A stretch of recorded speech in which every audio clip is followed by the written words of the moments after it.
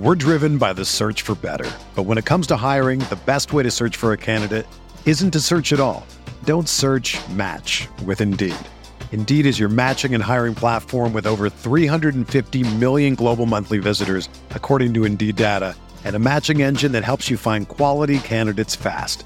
Ditch the busy work. Use Indeed for scheduling, screening, and messaging so you can connect with candidates faster. Leveraging over 140 million qualifications and preferences every day, Indeed's matching engine is constantly learning from your preferences, so the more you use Indeed, the better it gets. Join more than 3.5 million businesses worldwide that use Indeed to hire great talent fast. And listeners of this show will get a $75 sponsored job credit to get your jobs more visibility at Indeed.com/Blue Wire. Just go to Indeed.com/Blue Wire right now and support our show by saying that you heard about Indeed on this podcast. That's Indeed.com/Blue Wire. Terms and conditions apply. Need to hire? You need Indeed. This podcast episode is brought to you by Coors Light. These days, everything is go, go, go. It's nonstop hustle all the time. Work, friends, family, expect you to be on 24/7. Well, sometimes you just need to reach for a Coors Light because it's made to chill. Coors Light is cold lagered, cold filtered, and cold packaged. It's as crisp and refreshing as the Colorado Rockies. It is literally made to chill. Coors Light is the one I choose when I need to unwind. So when you want to hit reset, reach for the beer that's made to chill. Get Coors Light in the new look delivered straight to your door with Drizzly or Instacart. Celebrate responsibly. Coors Brewing Company, Golden, Colorado.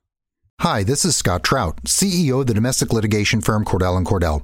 There are many life changes that can happen after divorce that make it difficult or impossible to uphold requirements of your divorce decree.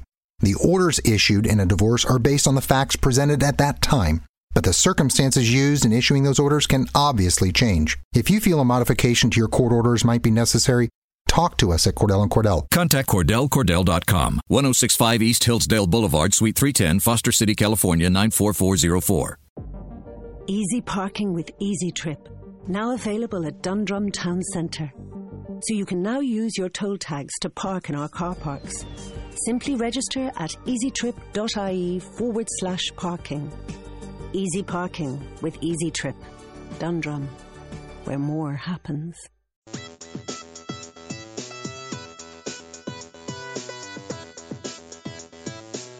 You are listening to On the Daily, the RotoViz Daily Fantasy Sports Podcast, powered by RotoViz Radio. Hey everyone, I'm Matt Freeman, Matt F. the Oracle of the Action Network and RotoViz. Welcome to the September 28th, 2018 NASCAR edition of On the Daily. I'm joined by Dr. Nick Giffen, an owner of RotoViz, a PhD in mathematics, a three-time qualifier for the DraftKings NASCAR main event, and one of the best NASCAR DFS players in the world. You can follow him on Twitter at RotoDoc. Nick, how's it going? Hey, Matt. Hello, everyone. I'm doing great. I think, it's been an interesting NASCAR playoffs so far, and we're definitely going to talk about the playoffs. We're going to talk about this weekend's race. There's so much to talk about. I have a feeling we might run a little long on this pod, but a lot of good information about to come to you guys this weekend. Yeah, I'm looking forward to this weekend's race. We'll get into it, like I said, but this is going to be something completely and totally different. Yeah, so a race at the Charlotte Motor Speedway, but not really the Charlotte Motor Speedway, because it is on the Roval, which is a fun word to say, by the way. And also it's an elimination round. 4 drivers will fall out of the playoffs after this round. So anyway, a lot to talk about. But first, let's recap last weekend's race at Richmond Raceway. Kyle Busch had to start at the rear of the field after repairing damage after qualifying. He came all the way through to sweep the 2 Richmond races this year and lock himself into the playoffs. Nick, talk about the Richmond race. Yeah, so Richmond, of course, is it's a high predictable track. The R-squared is pretty high on the model. It was last week, and a very low DNF rate. So I said we wanted to play Richmond pretty chalky, and as it turns out, Richmond was pretty chalky. There were very few incidents. I don't think there were any incidents until the final segment. And yeah, it was just another low DNF rate. Pretty chalky. Martin Truex Jr. led a good chunk of the race. Kyle Busch led at the end there. And he he came from the back, even though technically he didn't start in the back for DraftKings purposes, but he still came from the back, won the race. And it's funny because the first Richmond race, he also came from the back, but he actually started in the back that time per DraftKings. But so Kyle Busch moves through, and Richmond kind of played out like we expect with Richmond, a high predictable race. And it was definitely what I expected from Richmond. I will say the one thing that maybe was a little unexpected was Kevin Harvick started on the pole. Thought he'd be the number one dominator, but I really liked Truex as well. Harvick dominated a little bit at the beginning. He led about 40 laps, but then he didn't lead again. Truex was the main dominator, and we had a couple other different leaders throughout the race, but overall pretty much as predicted. When we've talked about this several times this year, go with the predictability of the model. High predictable race, be a little more chalky. Lower predictability race, be a little more different. Go away from the model a little bit more. Doesn't mean ignore it, obviously. But it definitely means there's more opportunities to differentiate. So as always, try to play to the history of the track, the history of the race and the model, and long term you'll have success in NASCAR DFS. So correct me if I'm wrong. The race was on Saturday last week, right? Exactly, yeah. Okay. So we didn't record a podcast last week. I was busy doing NFL stuff. And so Sunday comes around and I'm thinking, okay, I'm going to play some props, some NASCAR props. And then I look and I'm like, oh, damn it, the race was yesterday. So I totally missed props on NASCAR for like the first time in months. And I felt like empty and devastated. Did you play props last week? I did not play any props either. I basically shut it down on Friday or Saturday, whatever it was, that day after I did RotoViz Live, because I did RotoViz Live Saturday morning. Yeah. Because of the wonky schedule. So yeah. I was kind of just fried after RotoViz Live, and there wasn't a whole ton of time before the race after that. So I shut it down on the props this weekend. I think this was the third time I didn't play props this year, and it was all on Saturday night races, I believe. Yeah, and so I was just, you talking about the model and how predictable it was just really makes me hate myself for not getting in on the prop market last week. Because I feel like it would have been a good time to do it. Yeah, especially on a highly predictable race. And it was a couple of weeks ago, we had a pretty predictable race, and I was like Eric Jones slam dunk over Blaney on a predictable track. And it was great. And I wish I had too, but my brother was in town as well, so that's right. Right. Yeah, just super busy, and my brain was fried. And I played some poker. My brother actually came into town to play a poker series, and so I played a couple tournaments with him. That was a lot of fun. But nice. I was just totally fried, and I always screw up Saturday races as well. All right, so let's talk about this race. Kyle Busch and the Vegas race winner Brad Keselowski, they're locked into the next round. Talk about the playoff field, what that looks like, the DFS implications for the Roval based on the current playoff standings for the drivers. Yeah, so basically 4 drivers are essentially locked into the next round. You mentioned Kyle Busch, of course, and Brad Keselowski, who won the first 2 playoff races. Martin Truex Jr. is also in just based off of points. So he's in no danger of missing out. He's guaranteed to go through the next round on points. Kevin Harvick is 4th in the standings, and he's 57 points up on the cut line. To not make it, he'd have to finish, I think, dead last and have like Clint Bowyer, somebody from outside, really far outside, win the race. And then I think also like Clint Bowyer would need to win both stages and finish second or something. Kevin Harvick's locked in. There's no crazy scenario where he won't make it, essentially. And I think as long as he starts the race, he might even be guaranteed, because he's guaranteed to pick up at least 4 points. So yeah, Kevin Harvick is actually locked in. So the big 4 essentially this year are Harvick, Truex, Kyle Busch are the big 3, and then Brad Keselowski's won 3 races recently, so you can kind of call them the big 4 now, but really it's the big 3 and Keselowski. They're locked in. After that, the playoff standings do get jumbled a little bit. Joey Logano this is crazy. He's 32 points behind Kevin Harvick, but he's still 25 points ahead of the bubble right now, which of course 12 drivers make it. So Joey Logano's 5th in the standings, 25 up on the bubble. Eric Almirola is 6th, 23 up on the bubble. Kyle Larson is 17 up on the bubble in 7th. Kurt Busch, 15 up on the bubble in 8th. Then 9th, 10th, 11th, and 12th, they're all within 10 points of the bubble. You got Chase Elliott and Austin Dillon tied at 10 points up. Alex Bowman 5 points up, and Ryan Blaney 4 points up on the good side there. On the bad side, so 13 through 16, Clint Bowyer is the driver currently on the outside looking in on the exact bubble in 13th, -4 to Ryan Blaney. Jimmy Johnson is -6 to Ryan Blaney in 14th. Eric Jones is -21 in 15th. Remember, he had that accident at Las Vegas where Kevin Harvick was also involved. Harvick blew a tire and nowhere for Jones to go. So he's -21 in 15th. Denny Hamlin, -29 in 16th. Not so good there for him. What you're thinking is it's almost surely that Denny Hamlin needs to win, and very probable that Eric Jones needs to win as well. It's not guaranteed that either of these drivers are eliminated without winning, but they definitely would have to top 5 and hope for and pick up some stage points most likely, and hope for struggles from a couple of the drivers just on the inside of the bubble, Ryan Blaney and Alex Bowman type drivers there who are 4 or 5 points to the good, maybe even Austin Dillon or Chase Elliott. But it's very, very unlikely for these drivers to come in, because not only does that have to happen, but then they also have to leapfrog Clint Bowyer and Jimmy Johnson, who are, if you expect Blaney or Bowman has a problem, the next most likely drivers to take over in front of them would be Bowyer and Jimmy Johnson. So Hamlin and Jones also have to pass those other drivers as well in the point standings. So they're mostly looking at win and in. So what does that do for playoffs? You definitely think somebody like Denny Hamlin will roll the dice and take some strategic gambles, especially because he's won at road course races before. And he starts 27th this weekend, so he's pretty far back there. He's definitely going to be a driver that I think wants to shake it up, do things different from the leaders, try to get off strategy and get out front to give him the best chance of making it through.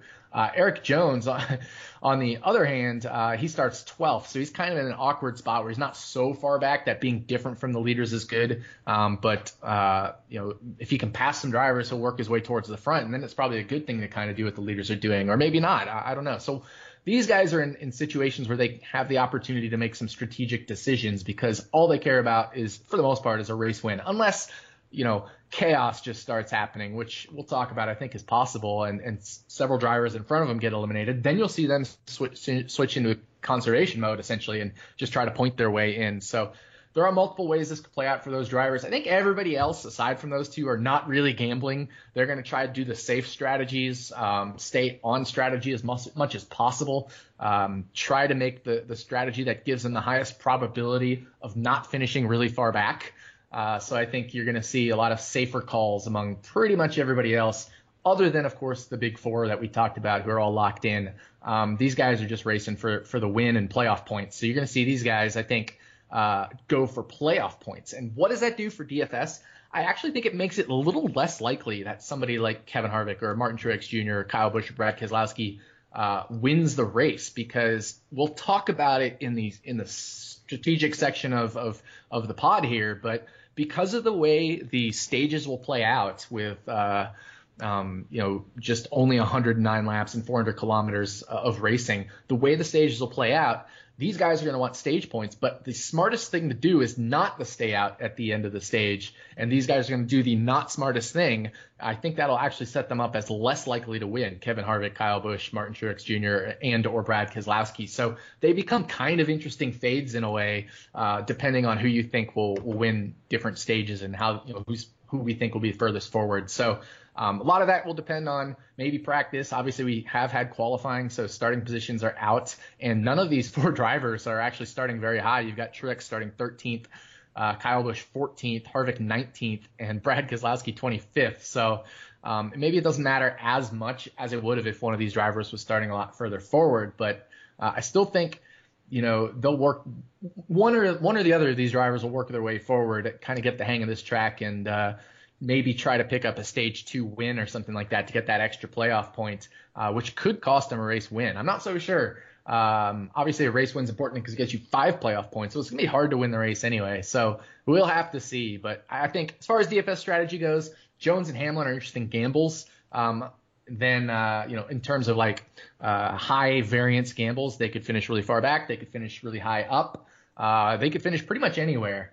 And then the rest of the guys, I think, are kind of points racing up until, like I said, the big four are kind of interesting fades, I would guess, in terms of the race win. Now, that doesn't mean they're bad DFS plays in general because they're all starting in those teens or even further back range. So, it doesn't seem to affect these big four, I think, in this elimination race as it might if they were starting further forward. So kind of the long-winded rundown of the playoff standings. So while you were talking, I was going on different online sports books trying to see if any of them had odds on on drivers making it through to the next round of the playoffs, but I haven't seen anything like that, which is kind of disappointing, actually. Yeah, we might get something after final practice, true. and the Xfinity race, but that's usually when most of the sites post something. But yeah, I think it would have been cool earlier in the week to. I could even check a couple of the different apps out there, but for the local sports books. But it would be interesting. I think that would be cool. But I think right now, because we've had qualifying, if there were any lines, they'd be off the board anyway until after practice tomorrow.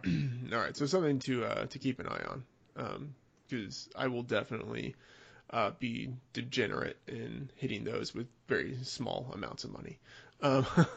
Okay. Before getting to Charlotte Roval DFS talk, let's quickly mention the NASCAR silly season, which is in full-on mode right now. 2 drivers were announced just today that they will be making the jump to full-time rides in the Cup Series next year. Can you talk about that and any driver changes that we should be aware of? Yeah, I mean it is full-on silly season. That's what they call it in motorsports. For those of you who are not old school auto racing fans, even if it's IndyCar or anything like that, we call it silly season. But AJ Allmendinger is going to be out of his ride at the end of this year. He is no longer going to be at JTG Doherty Racing. We haven't heard where he's going to go. Replacing him will be Ryan Preece. And Ryan Preece raced a part-time Xfinity schedule this year. He opted not to run a full-time Xfinity schedule with a lesser team, but a part-time schedule with better team, and that actually worked for him because he's done very well, and he parlayed that into a full-time Cup ride, replacing AJ Allmendinger in that number 47 car at JTG Doherty. Also, Ryan Newman leaves Richard Childress Racing. He was in the 31 car, as you know, at RCR. He's going to be leaving RCR, going to Roush Fenway Racing, and replacing the split ride between Trevor Bayne and Matt Kenseth. So Ryan Newman will be at Roush Fenway Racing, teaming up with Ricky Stenhouse Jr. there. And replacing Ryan Newman in the 31 is the other driver. You said there were 2 Xfinity drivers coming up, and that is Daniel Hemrick, who is going to replace Ryan Newman at RCR full-time in 2019. He'll be taking that 31 ride over. There was some speculation that maybe Richard Childress would put his other grandkid, Ty Dillon, into that 31 ride. But Ty Dillon, they earlier in the year, they talked about how Ty Dillon was happy at the 13 team at Germain, which is an affiliate of RCR. So he was going to continue in that role. And this news definitely just confirms that. So Daniel Hemrick will be full-time in the 31 car next year. A lot of things obviously have been going on. We talked about the news that Martin Truex Jr.'s team will be folding at the end of this year. So he's going to be almost surely going over to, it's all but a done deal that he's going over to Gibbs next year, replacing Daniel Suarez. And then it's all but, done that Daniel Suarez will be looking for a ride. Kurt Busch still looking for a ride. Jamie McMurray is out of that one ride next year. We don't know who'll be replacing him there yet. A lot of silly season going on for 2019, and there's still more news to come. Okay. Let's talk about the Roval, which is, again, just a really fun word to say. A 400-kilometer race. Is that right? Kilometer, not miles, but kilometer? Correct. It's the Charlotte Roval 400 or whatever, but it is kilometers. Kilometers. Okay. Weirder and weirder. Okay, so it's 109 laps. Each of the first 2 stages will be 25 laps long. The final stage is 59 laps. With this being the first Roval race in NASCAR DFS history, do you have any expectations at all for how this might play out?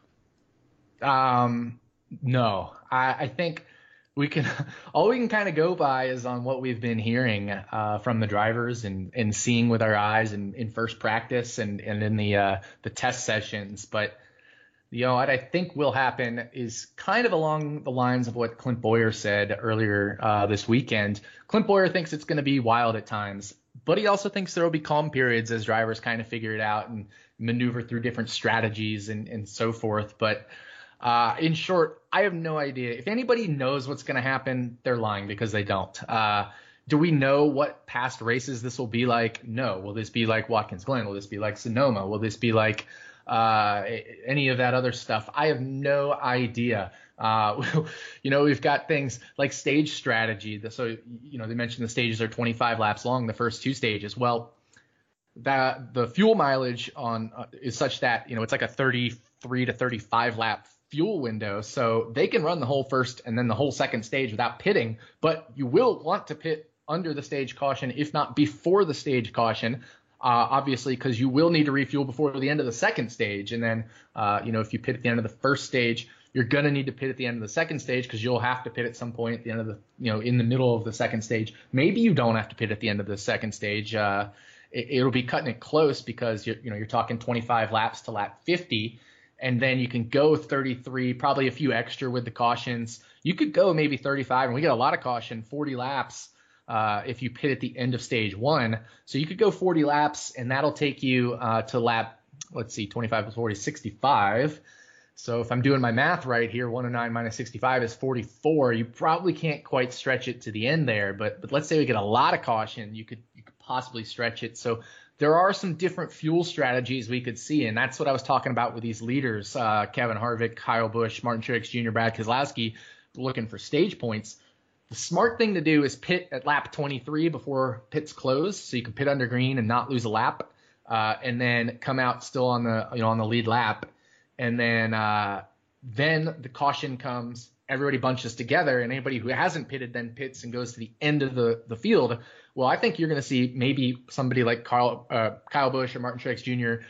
or Kevin Harvick and or Brad Keselowski stay out and try to pick up that stage win, then pit under the caution and kind of go towards the rear of the field. And you'll see other drivers do that as well, just trying to get on different strategies from the leaders and so forth. But that's where I think, they might be on the non-optimal strategy. But with what we expect to be possibly a lot of cautions, any number of different strategies could play out. But I think the reason we're expecting a lot more cautions because the Roval is very different from Sonoma and very different from Watkins Glen.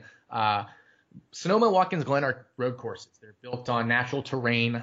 They're not city street courses like you see in IndyCar and some of this, they run on the streets of Long Beach or whatever. But they're on natural terrain road courses, so they're designed with runoff areas in mind.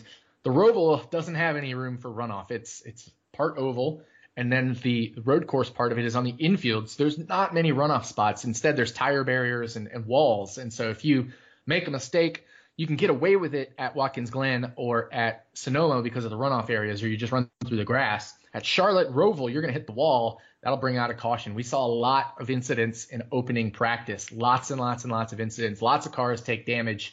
I think you'll see many more cautions in this race than we saw in either Watkins Glen or Sonoma. But I don't know. Maybe these drivers are just pushing the limits in practice and they push the limits in testing and they'll shape it out during the race. But then you add in the playoff dynamic. I think it'll probably be a pretty heavy caution race, but I couldn't tell you for sure. Maybe it races more like one of these tracks or the other. I have no idea what to expect from this race. Easy parking with Easy Trip, now available at Dundrum Town Centre. So you can now use your toll tags to park in our car parks. Simply register at easytrip.ie/parking. Easy parking with Easy Trip. Dundrum, where more happens.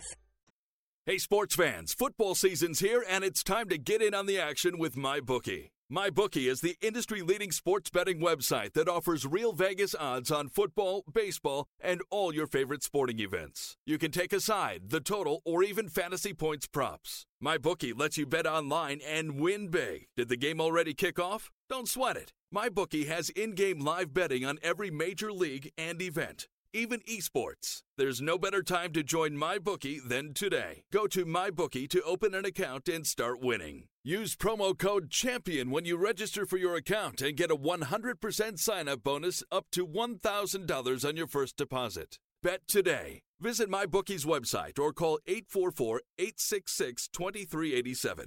That's 844-866-2387. Check them out today and use promo code CHAMPION for a 100% bonus. Terms and conditions apply for entertainment purposes only. Void where prohibited. Okay. No idea what to expect from this race. I mean, here's just kind of bigger picture question. Is it kind of like what are your thoughts on this being the third race? Like the race that eliminates people, and it's a race that no one can anticipate how it will play out. I mean, as a fan, I'm excited. So here's a little funny story about elimination races. A couple years ago, Kevin Harvick, Talladega was an elimination race 2 years ago. And that just sounds bananas, making that an elimination race. And Kevin Harvick actually used that to his advantage. His engine was blowing up on the final restart, essentially. And he had lost his first gear and second gear, and his engine was probably going to blow. And so they had one final restart, and he intentionally, in my view, spun out Trevor Bayne to bring out a caution and end the race because of the overtime rule at the time that they had, which basically ended the race as long as it restarted. And so then they put in that overtime line, and then they did away with the overtime line and all sorts of different rule changes. But I don't think you'll see anything like that, but maybe you will. Maybe you'll see, if we come down to the last restart and a guy is, one spot ahead of another guy and he needs that spot to get into the playoffs, why not just move him aside on that final restart or push him into the wall or anything like that? Or maybe it's not even another playoff contender. Maybe it's just a guy who's out of the playoffs and you just need one spot. Very easy to spin somebody at a road course, whereas, at a high-speed oval, something like Las Vegas or a Michigan or things like that, you wouldn't ever consider doing that because the dangers are much, much more amplified at higher speed tracks. So we kind of saw this 3 years ago, I think it was, with Ryan Newman at Phoenix. He essentially punted Kyle Larson. He didn't wreck Kyle Larson, but he definitely gave him the bumper and moved Kyle Larson way out of the way to pass Kyle Larson for that last spot, which transferred Ryan Newman to Homestead. And then Ryan Newman almost ended up winning the whole thing. But I from a fan standpoint, I'm excited. It could also turn into a total disaster like Talladega did that one year with Kevin Harvick kind of abusing the system a little bit unfairly in a lot of fans' minds. And then there's the whole driver aspect. Do they think it's fair? Eric Almirola said, I mean, it doesn't matter if you make it the first or second race of a group of three. You still need to race the races and win the races and or get the points. You just have a little bit more knowledge going into this last race of where you stand than the first race. So I do think having it as the last race and with that knowledge sets up more crazy possibilities, the Kevin Harvick wrecking a guy on the last restart or different kinds of things. And if you made it the first race where everybody's trying to kind of feel out where they are in the point standings and they know they have two other races to make it up. So I think it also just adds to kind of the bananas of this weekend. Okay, so let's talk a little bit more about this track. It is a Roval, so are you expecting it to race like Watkins Glen or Sonoma or like the Charlotte Oval? Like, how are you expecting this to play out? Yeah. So like I said, we already don't know how it's going to play out. In terms of how will it race, if I had to totally just guess, which that's all I'm doing, it's an educated guess. I would guess it's more like Watkins Glen. You're going to have a lot of high-speed corners. There are some slower sections, so it will have a little bit of maybe Sonoma feel in parts of the infield. But there are some high-speed. If you just look at the map of the Roval, there's a lot of high-speed corners, and especially on the parts coming off of the Roval, there's some high-speed corners. They are pretty wide, which is nice, but it does narrow in certain sections as well. So. Like going into that turn off the front stretch, which I guess is turns 15, 16, and 17 complex there. It starts out really wide and then it narrows on exit. There's definitely going to be tight spots and there's going to be wider spots. There's going to be faster corners, going to be slower corners. So I can't say it really races more comparably to one or the other of Watkins Glen or Sonoma. As far as the Charlotte Oval, I don't think teams will necessarily be setting themselves up for the Oval because at the end of both sections of the oval portion that they'll be racing on, they are throwing in chicanes to kind of slow the cars down. So they're not, going super far on the oval portion. So I think it's probably going to be better to set yourself up for the road course portion of the track than the oval portion of the track. But I don't know. So yeah, I mean, I don't know. I don't know. We'll have to see what the drivers say, I guess. Right. Okay. I should have probably done this earlier, but I'm doing it now. I want to remind everyone that you can get a special discount to a NASCAR pass for $30, which is, I think, a screaming bargain through our NASCAR podcast homepage, rotoviz.com/NASCAR podcast. With that pass, you get unlimited access to all of Nick's premium NASCAR content, such as the model that Nick is going to be doing. And Nick, that brings me to the question, how do you even create a model for this race? Because the models that you tend to create have a lot of data, right? There's like the database that you mine, and it's based on comparable tracks or the same track, previous races. How do you go about creating a model for this? Yeah, that's the question this weekend. I think there's several approaches you could use. You could model just the road courses, Watkins Glen and Sonoma, and just use it to predict this track. You could also throw in the Charlotte Oval. You could just use all the races this year, or I could just use all the races in my database and just say, for a general unknown race, what do we expect to happen? Now, you can't really say it's general unknown race because that's just like a whole bunch of ovals, a few restrictor plate races, and a few road course races thrown in. But you're essentially just saying, in all the history of the NASCAR data that we have, what generally happens? What are the things that stand out? But, there's many approaches we could use. I think what I'm going to do is I'm going to create probably 3 models and just average them. A model with the road courses, a model with the road courses plus maybe this year's 1.5-mile ovals that are comparable to Charlotte. Although I might double weight the road courses or something. And then I'll probably just do a model of like all the data since 2016 or whatever, which is all the tracks essentially that aren't restrictor plate races. I don't know. I might use 3 different models and kind of blend them. Maybe I'll show all 3 models and then show the average model. I honestly don't know what I'm going to do here. I've thought about it. I don't know what the best approach is. I think the strongest models will probably be the ones where I use just the road courses. That would be my hunch, but I don't know for sure. And so I also think it makes sense to just use the model of all the data, because that's just like all these NASCAR races, including these road courses, what generally stands out.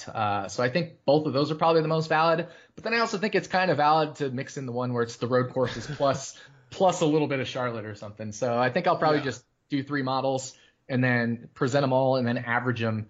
And that way they'll all be behind the paywall in the article, and you can hit the download button, and those will be the projections. You could, if you want to, change the projections in the optimizer, you can download them and then input the projections manually by hand. That's why we, give the option to change the projections in the optimizer and everything like that. But yeah, I think that's what I'm going to do, but there isn't a whole lot of confidence in it. So, you just mentioned right there, that you kind of in your gut or like intuitively feel that the strongest model would be the one that's basically just straight road course. If you had to kind of think about but then earlier you had mentioned in the second model, that's sort of like road course, plus the Charlotte Oval, or like all the similar ovals, and then you would sort of weight towards the road course. What do you think the appropriate weight is? I know there's no concrete way to know that, but just kind of shooting from the hip, do you think it's probably something like 80-20, 70-30? Actually what I think it is probably, I think you're right. It's probably in that 75% towards the road course range, but I'm not, not positive. But if we just use Watkins Glen, Sonoma, and Charlotte, that gets us 67-33, which is pretty close. Yeah. So, I could definitely do that as well.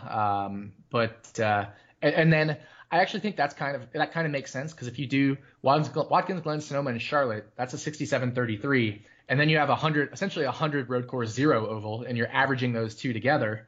So then you're really saying you're taking the average of 67 and 100, and that's kind of the weight you're giving the road courses. So that's probably what I'll do, is probably do just a road course one, and then just a road course with only Charlotte. And then I still think I want to do the one that's all the non-plate races since 2016 and just say, here's what happens on average in a non-plate race. And then when you add that third one in, do you think you equal weight it with the other two, or do you think you downgrade it a little bit?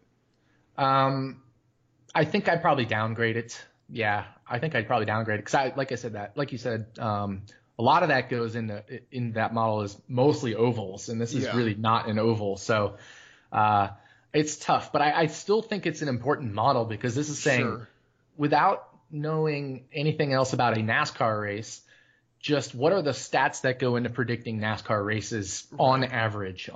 So I still think it's a useful model. Yeah. And I do want to use since 2016, since they have these lower downforce, cars in terms of the Gen 6 cars. Yeah.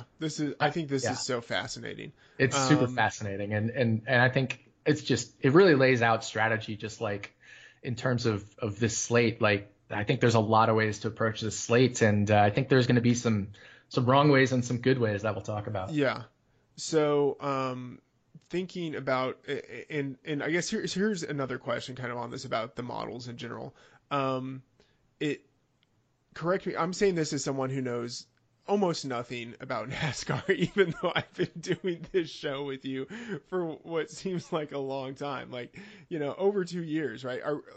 We're entering our third year, or we are now like at the beginning of our third year doing the show. We're at the beginning of 4 years now. Yeah, damn, time flies. So, knowing almost nothing about NASCAR, it seems to me that the differences between drivers on road courses, like maybe the skill set required to be good on a road course, that is greater than the skill set required to be good at an oval. So like an oval just seems sort of like a basic track where I don't know, like if you're a decent NASCAR driver, you can do well enough there. But on a road course, it requires maybe particular knowledge or a particular driving style that fewer people have. So it seems like you should weight, very heavily towards the road courses just because of like the different skill level that's required. I don't know if that is actually right, but what are your thoughts on that? Yeah, I think that's right. Just because they are different skill sets. I mean, that's why you see somebody like AJ Allmendinger always at least kind of near the front at some point of a road course race. It doesn't necessarily mean he wins all of them because he's only won one, but he's usually near the front at some point before he makes a major mistake or blows an engine or something. And once again in qualifying, AJ Allmendinger starting second. So I do think there is a good amount of road course that comes into this, but I don't think you can ignore completely the oval aspect. I just think it, by and large, is heavily weighted towards road courses. But you still don't see like all of the road course names up top. Like Martin Truex Jr., Kevin Harvick, they're usually right up at the top of the list with road courses. But look who we see where we see Truex and Harvick. They haven't been near the top of the charts in qualifying, in practice. They weren't near the top of the charts. Truex practiced 17th. Kevin Harvick practiced 27th behind Justin Marks. He was slower than Justin Marks in practice. Harvick made 15 laps. Justin Marks made 11 laps in opening practice. Now, we don't know what trims necessarily they are when you're comparing them, but if Justin Marks put in a qualifying lap or anything like that. But I mean, you see like, Bubba Wallace back in 34th. He's not a good road course racer, so I think there is probably more road course than oval that comes into it. But then you still see all the slow guys are slow. It's not like you got like Timmy Hill popping up in 28 or in the 20s or anything like that. All your slow guys are still really slow. The only one that's kind of maybe popping a little bit this week is Justin Marks, like I mentioned. But even then, he's starting 31st this time. Not a great qualifying lap. Michael McDowell's in 18th. Usually he's known as a pretty good road course racer. So he qualified 18th, like I said. So, and he practiced very well. So there definitely is, I think, more road course to it than oval. Yeah. This is so fascinating as I continue to derail the show. Is this, I can't decide if this is a week I'm going to go heavy on props or just stay away from props, because I feel like I need to do one or the other. Like, I feel like this could be a week where the books really get it wrong. But then I feel like it could also be a week where I'm horribly off just because I'm in this situation that is unprecedented. You know what I mean? Yeah, exactly. I think there's a very good chance the books are way off, which would be enticing. But once the lines come out, the head-to-head stuff especially, or maybe even some finishing position props, if I don't see anything that I really like, I'm probably just going to then fade it. So it's one of those I wouldn't say bimodal distributions, but either I'm going to slam it heavy or I'm going to totally avoid it. No, I definitely hear what you're saying, because I feel like that's how it is. Normally, like, there are some weeks where it's maybe like there are just a couple that I like. And then there are other weeks where like there are just 10, like they're like the model is just pointing in one direction and the books are not going in that direction. And those have historically, at least like for me, those have been good weeks. Yep, and exactly. I imagine that just based on this being a new situation, that the model will be pointing. I would be surprised if your model ends up pointing in the same direction as the books. I agree, and I think that's why I want to build three models, and then I think we can. Especially if we just average the ones that doesn't use all the data from 2016, but just average the two road course Charlotte ones. That'll get us over 80% on road course weighting. I think that's going to be a good one to use against the books, but that's just my best guess. I mean, like I said, looking at these practice times and who's popping in practice that doesn't normally, it does tend to be some of the road course drivers that are kind of moving up. So it mostly does tend to play like a road course. And I don't know. I mean, like, I'm looking at some lines now. I see, Denny Hamlin 30-1 to win. I might just bet that now, just because you also add in the fact that he has to gamble, right? And so that increases his winning upside. And he's won at road course races in the past. He's won at ovals in the past. At Charlotte has kind of been a good track for him in the past. Obviously, we can't say that plays in very heavily now, but I think there are situations we can take advantage of. So. Yeah, we'll just have to see when lines come out, especially with head-to-heads and maybe finishing position or group props, if anything is to take advantage of. I mean, seriously, on Sunday, I'm going to be thinking about this more than the NFL. Yeah, I know. Yeah, I think so too. Okay. Dominators. Only 109 laps for this race, which normally would lead me to believe that you are more in a kind of situation of fading Dominators, but how are you approaching Dominators versus place differential and finishing position?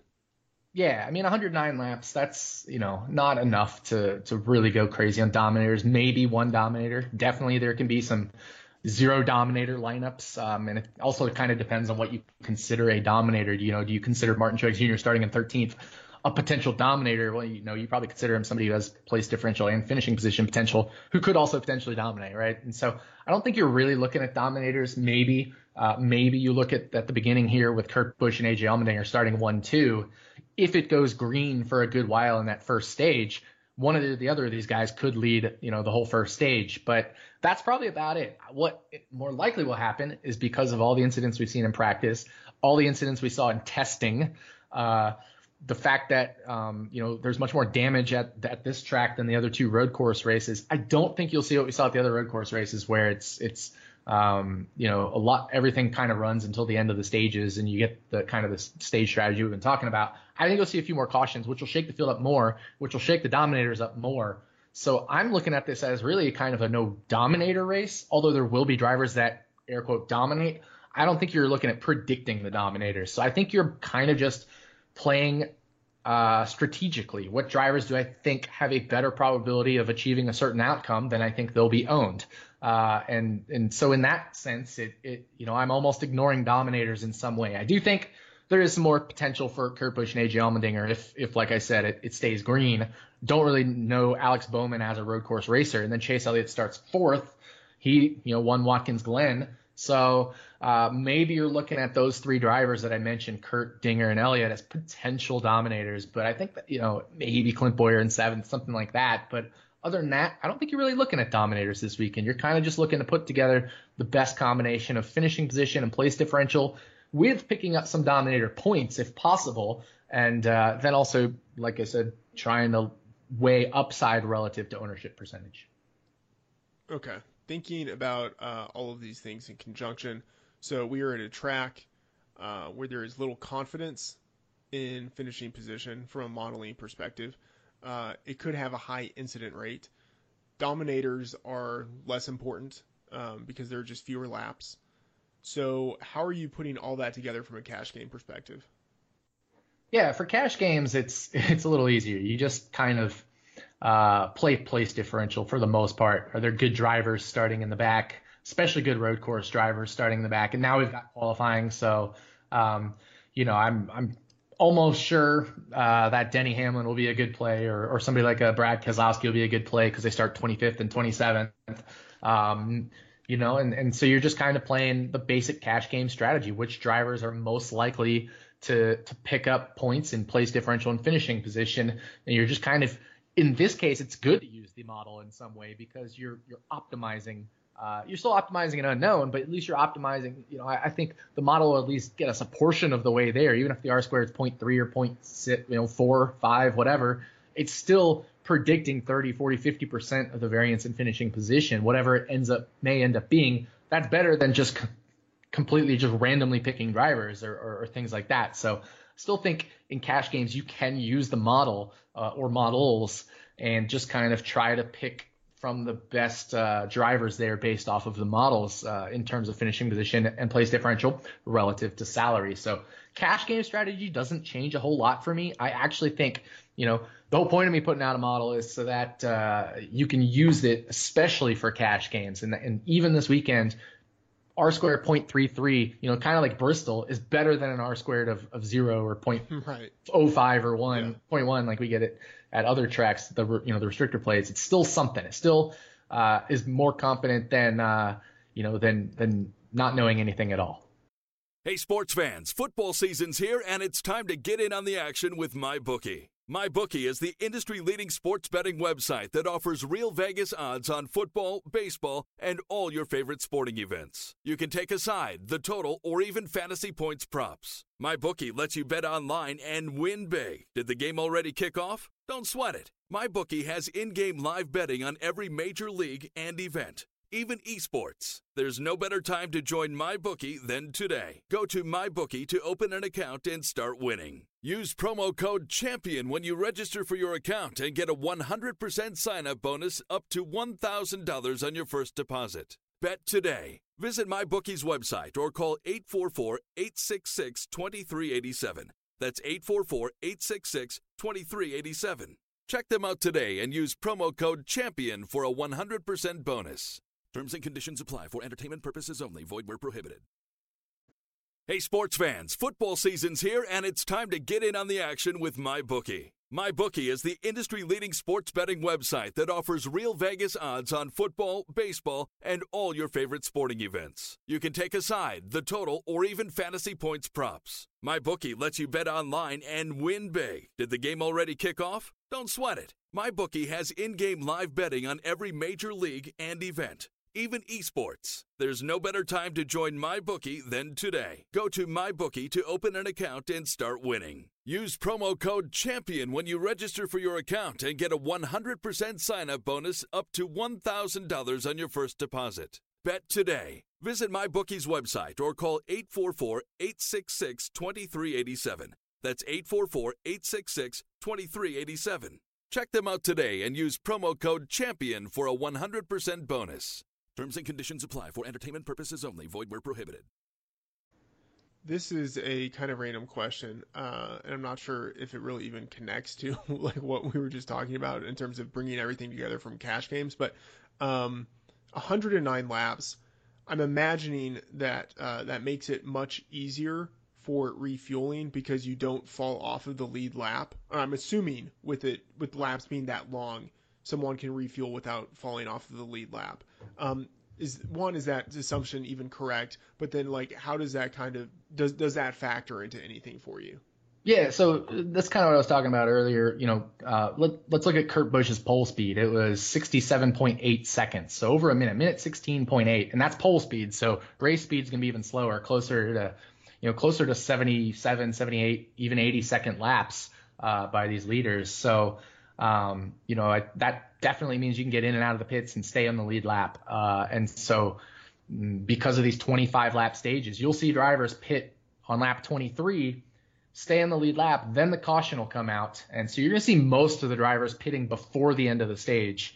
And there will be maybe some drivers, like I was mentioning, a Martin Truex Jr. or a Kyle Busch, especially in stage one, trying to pick up that playoff point for winning the stage. So that's where I think it'll be, possibility of fading somebody like a Truex or a Kyle Busch, because they get off of the main strategy or the optimal strategy and instead go contrarian, just trying to pick up a playoff point, because that'll help them advance in the next rounds of the playoffs as well, because these playoff points carry through the next rounds, and you only get them by either winning a stage or winning the race. You get 1 for winning a stage, and you get 5 for winning a race. So, I think they might sacrifice optimal strategy early in the race to try to pick up a playoff point, and then still have time to get back into a strategy where they could win the race, because it's so early. 25 laps is out of 109 is not that far into the race.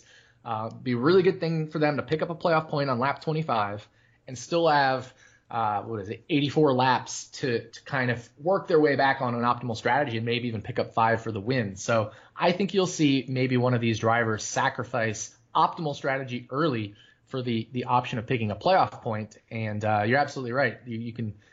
All these other guys will be pitting and staying on the lead lap. All these leaders will be pitting and staying on the lead lap. And that's going to be the optimal strategy, because then when the stage caution comes out, those leaders are going to have to pit at the end of the first stage if they haven't yet.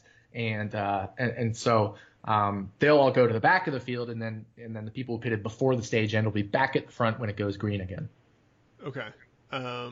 Talk about GPPs and how all of the factors we've mentioned up to this point influence what it is that your strategy is going to be.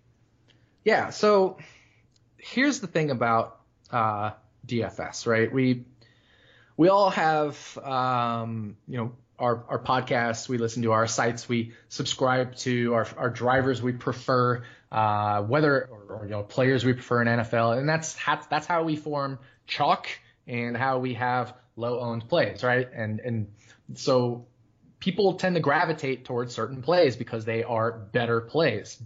Well, in this case, instead of trying to find the contrarian play or anything like that, I'm looking at the chalk for GPPs. But what I'm looking at is, what is the good chalk and what is the bad chalk? And what we want to do is we want to fade bad chalk. We don't necessarily care about finding the contrarian play, because I think ownership will be a lot more spread out than most races. Obviously, especially with dominators not being as important. What we want to do is we want to fade bad chalk, and we want to play, good chalk. We don't want to go necessarily crazy on good chalk, given it's a highly random race. But I definitely think you can have some chalk. You want to differentiate good chalk from bad chalk, and you want to get away from the bad chalk and play the good chalk and play other plays, whether they're middle owned plays, your 15 to 25% range plays. Those are all going to be fine. You don't necessarily have to go dumpster diving for the 6% owned play in this type of a case where we think ownership percentages will be pretty spread out. You're going to have a lot of unique lineups in this larger GTP. And hey, if you split first place, you split first place. No big deal.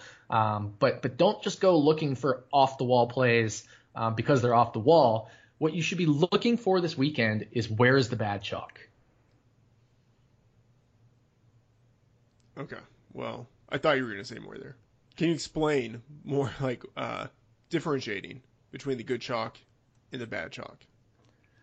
Yeah. So the bad chalk is essentially like, we all look at practice. We all look at tout picks or different things, and there becomes this little bit of a hive mind, and so a lot of drivers will become better plays just because popular NASCAR DFS or in the NFL DFS or NBA DFS touts or experts will pick these guys and say these are better plays, and so people will gravitate to these drivers. So how do you find the bad ones of these? Well, I think we need to look at the data, and I think a lot of people look at practice data, and so that practice data very heavily influences ownership. And where I think the bad chalk is going to come from is from maybe these drivers that start midfield or a little further forward, and have what looks to be like really good practice times, this race is going to be probably most likely unknown. There will probably, I think, be some cautions. There will definitely be, in my opinion, a lot of different strategies. Now, again, I don't know any of this will go on, but these are my hunches.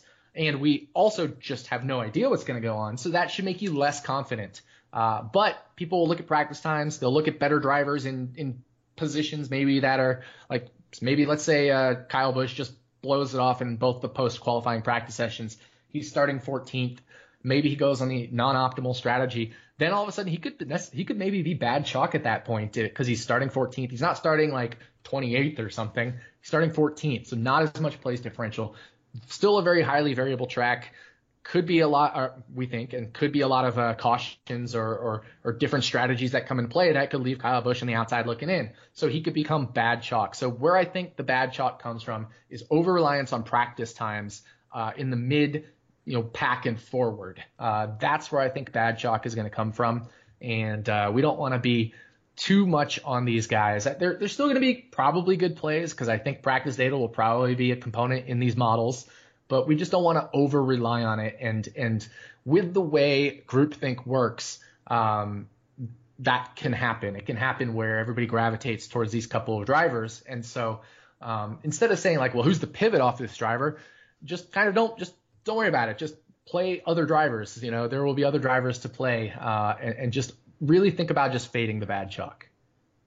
Okay. So if practice is part of the fading the chalk strategy, can you talk about what you're looking for in practice and how much that is going to impact the strategic DFS roster construction decisions that you make? Yeah, definitely. And so when I say using practice to fade the bad chalk, I'm not saying ignore practice completely. Like I said, practice will definitely be a component in the model, and it will help us predict the outcome of the race. What it also helps us predict is ownership percentage, and it has my hunch will be it'll have a much heavier influence on ownership percentage than it will on predicting this race. So I still think you can use practice, but the whole idea is use practice to figure out who the chalk will be. Also use practice to figure out other plays you might like that aren't necessarily going to be chalk. You can definitely use practice in that way, but just realize if other people are using practice, then it is a lot harder to find non-chalk plays that are really good in practice as well. So don't ignore practice, especially long run. I think you can use both short run and long run in this case because I think there could be some shorter runs. I think there could be some longer runs. I don't know for sure, so I wouldn't necessarily ignore shorter run practice data.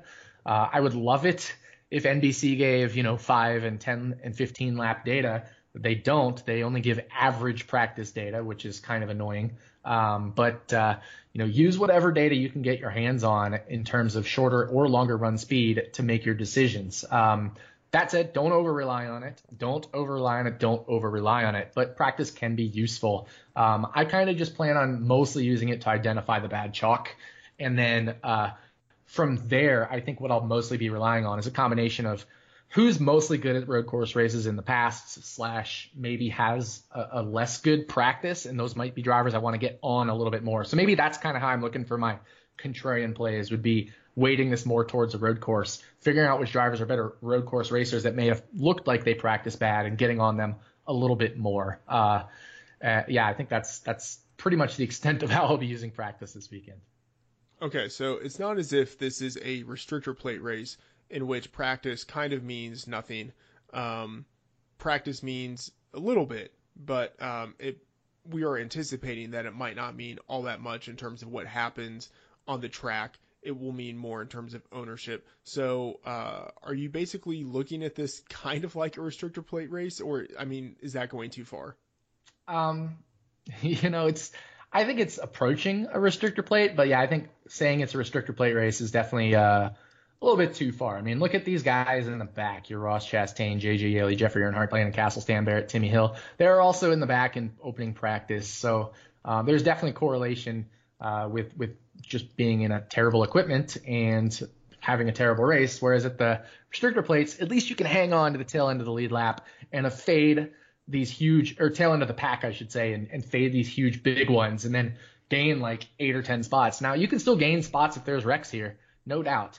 So these guys are in play, but it's not like they're going to be passing other drivers in the last lap or two because of a late restart and being way better. No, they're still in way inferior equipment. I mean, you're looking at Landon Castle at practice times. He was 7.7 seconds slower than the leader for his best lap. And you know, even driver like Ross Chastain in 35th or Cole Whitten 34th in practice, 4.5 seconds, 5 seconds slower than the top cars on their best lap. So there is very much a separation of speed here that we're seeing. And part of that probably has to do with the oval aspect. So don't exactly play it like a restrictor plate race. Don't like go crazy bananas on these guys way back here in the deep 30s, like you can do at I think we talked about GTO ownership percentages on the restrictor plate races way back there in like 35 through 40th. Even if it's a bad driver, the GTO ownership percentage on a restrictor plate, something in the neighborhood of 15 to 25%, depending on different factors. Probably not going to be that here. It's probably going to be less than 15% would be like game theory optimal ownership on these drivers starting way back there. So, you do want to play place differential. You do want to play finishing position, but there's a little more predictability in dominator points, fastest laps and laps led. There's a little more predictability. Certainly, especially compared to restrictor plate races where predicting leaders is very hard, and especially predicting fastest laps is very hard. There will be a little bit more here. So it doesn't quite set up like a restrictor plate race. It definitely sets up more like the 2 road course races we saw earlier this year from a DFS perspective in terms of attacking dominators versus place differential versus finishing position. Okay. Random question here. If you had to set a line, an over-under, for the number of cars in this race that have maybe not a DNF, but an incident, a significant incident that really hinders their ability, what would that line be? Man, that's putting me on the spot. Let's say how many cars are there? There are 40. There are 40. Okay. And very often in road courses you'll see a pretty decent incident rate. Yeah. And this one could have a little bit more. So I'm going to say, let's say 10.5. Nice. I'm going to say 10.5. Yeah. So that's a little over 25. Yeah. My uninformed guess was going to be around 12. That's probably too high. I wanted to say 9.5 at first, but when I talked myself through it, I was like, well, probably over 20%, which is 8. Yeah. So then that really means 9. And then I was going to say 9.5. And I was like, but then I thought about the walls are even closer than at the other road course races. So I bumped it up from 9 to 10, and then I threw a half. Right. And at restrictor plate, it might be like half of the field, right? Oh, yeah, at least. You think the incident rate at restrictor plate races is around 40-something%, I think, or something like that, or 38 or 40, whatever. Yeah. Okay. So both practice sessions are tomorrow. Your model is, something that is uncertain. What is content going to look like this weekend, and what is the content schedule? Yeah, so with both practices tomorrow, obviously nothing coming out until after practice.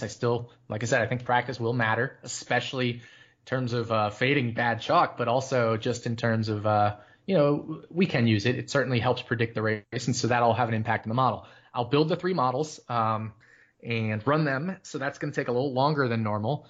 And then I have to figure out how the heck I'm going to approach this slate strategically and write that up for you guys. So I would expect, that it would take me a little longer than normal after final practice ends to get stuff out. So if you look at the schedule, final practice ends at just before 2:30 Eastern time tomorrow. So I would expect stuff on rotoviz.com around 5 o'clock. So maybe 2.5 hours, maybe between that 5 and 6 o'clock Eastern time hour to get things up there. And then from there, I'll slowly update the apps after that as well. So I need to get the models run. The models will inform the optimizer app. Then I'll get the sim scores done as well.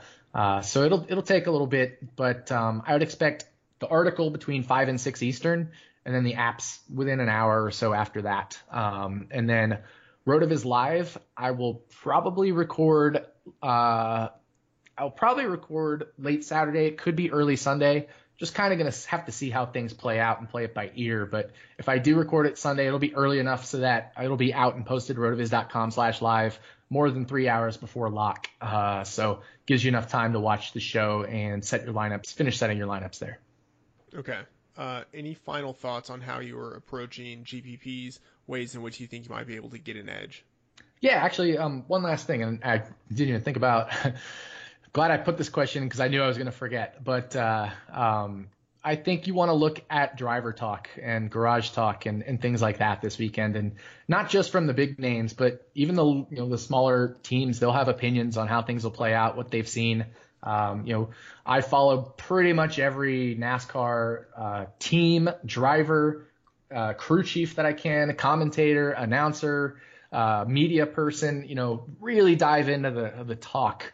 And I would use most of that as facts, not as like fake news, but as facts, because generally speaking, when people are saying things, they're not sandbagging or whatever. They're actually expressing their opinions because that's what they believe, and that they want to influence NASCAR one way or the other. Or they want to inform fans one way or the other. And so, yeah, I really, really think you should be digging in as much as you can to garage talk and track talk. That's my opinion. Like, don't go crazy on it in terms of letting it influence your ownership percentages, but if it influences 5% or something like that, I think that's definitely the way you want to use it. I think that's maybe a little bit of hidden edge. Now, obviously, it's public knowledge to everyone, but not everybody does that kind of research. So that might be the last little bit of edge I'm looking for this weekend, is scouring Twitter feeds and media interviews and TV interviews and things like that.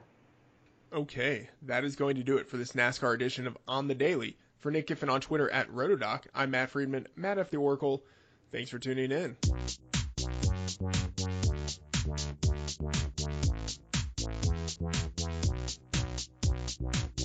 Thank you for listening to On the Daily, the RotoViz Daily Fantasy Sports Podcast powered by RotoViz Radio. And special thanks to Randy E. Aguabeau for the introduction. Please review the podcast on iTunes under the established RotoViz Radio feed. Contact us via email onthedailydfs@gmail.com and follow us on Twitter at onthedailydfs.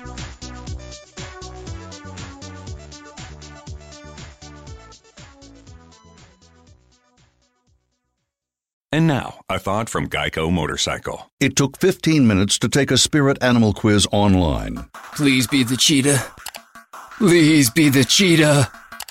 And learn your animal isn't the cheetah, but the far less appealing blobfish. Oh, come on. To add insult to injury, you could have used those 15 blobfish minutes to switch your motorcycle insurance to Geico. Geico. 15 minutes could save you 15% or more on motorcycle insurance. Geico presents yet another voicemail from your roommate. Hi. So, about the kitchen. Turns out when there's a grease fire, you're not supposed to throw water on it. Who would have known, right? Anyways, the fire department is here and it's totally cool. Give me a call back when you get a chance. The Geico Insurance Agency could help keep your personal property protected, like if danger is your roommate's middle name. Visit geico.com to see how easy it is to switch and save on renter's insurance.